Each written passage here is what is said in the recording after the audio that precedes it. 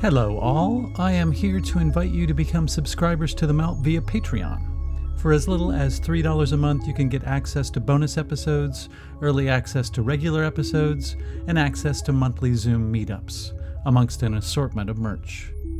It's super easy to do. Just click the link below and you will be directed to Patreon, and there is where the magic happens. I put a lot of time, energy, and love into this podcast and would love to make it a full-time endeavor. With a minimal of help from you, that is much more likely to happen. In the meantime, have a listen to a few clips from the latest bonus episode that members have access to.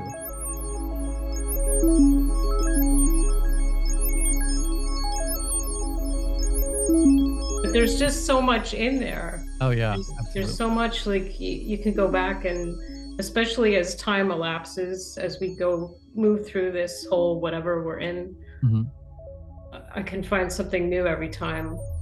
There's one line in the show, and it's probably it could be the first three episodes. She's in a changing room with this guy, and he's trying to peek at her, and she puts something up in front of him, and he goes, "I can't see," and she goes, "Blindness is marvelously liberating."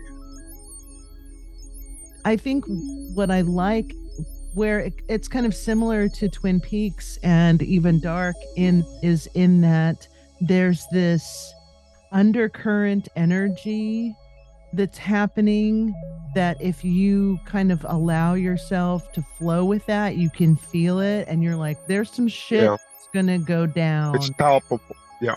And there's not a lot of shows that are capable of doing that.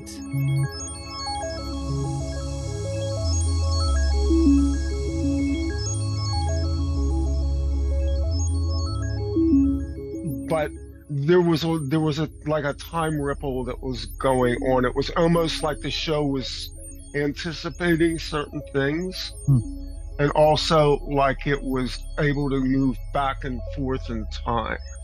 Totally. In ways that I think project people understand this very well, the fluidity of time and what happens with split consciousness. And so we strongly suspect that Britt Morling was probably a project kid, that was, again, that is not derogatory, because a lot of these people were breaking free. They're basically the coded message in human form about what's really going on. And that show really nailed it, especially with the movements.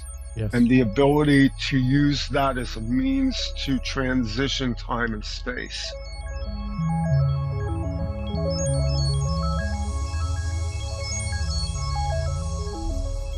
Involvement in any type of project means that you were pre-selected for specific traits that you hold in your biology, in your spiritual component, and in your psychological makeup.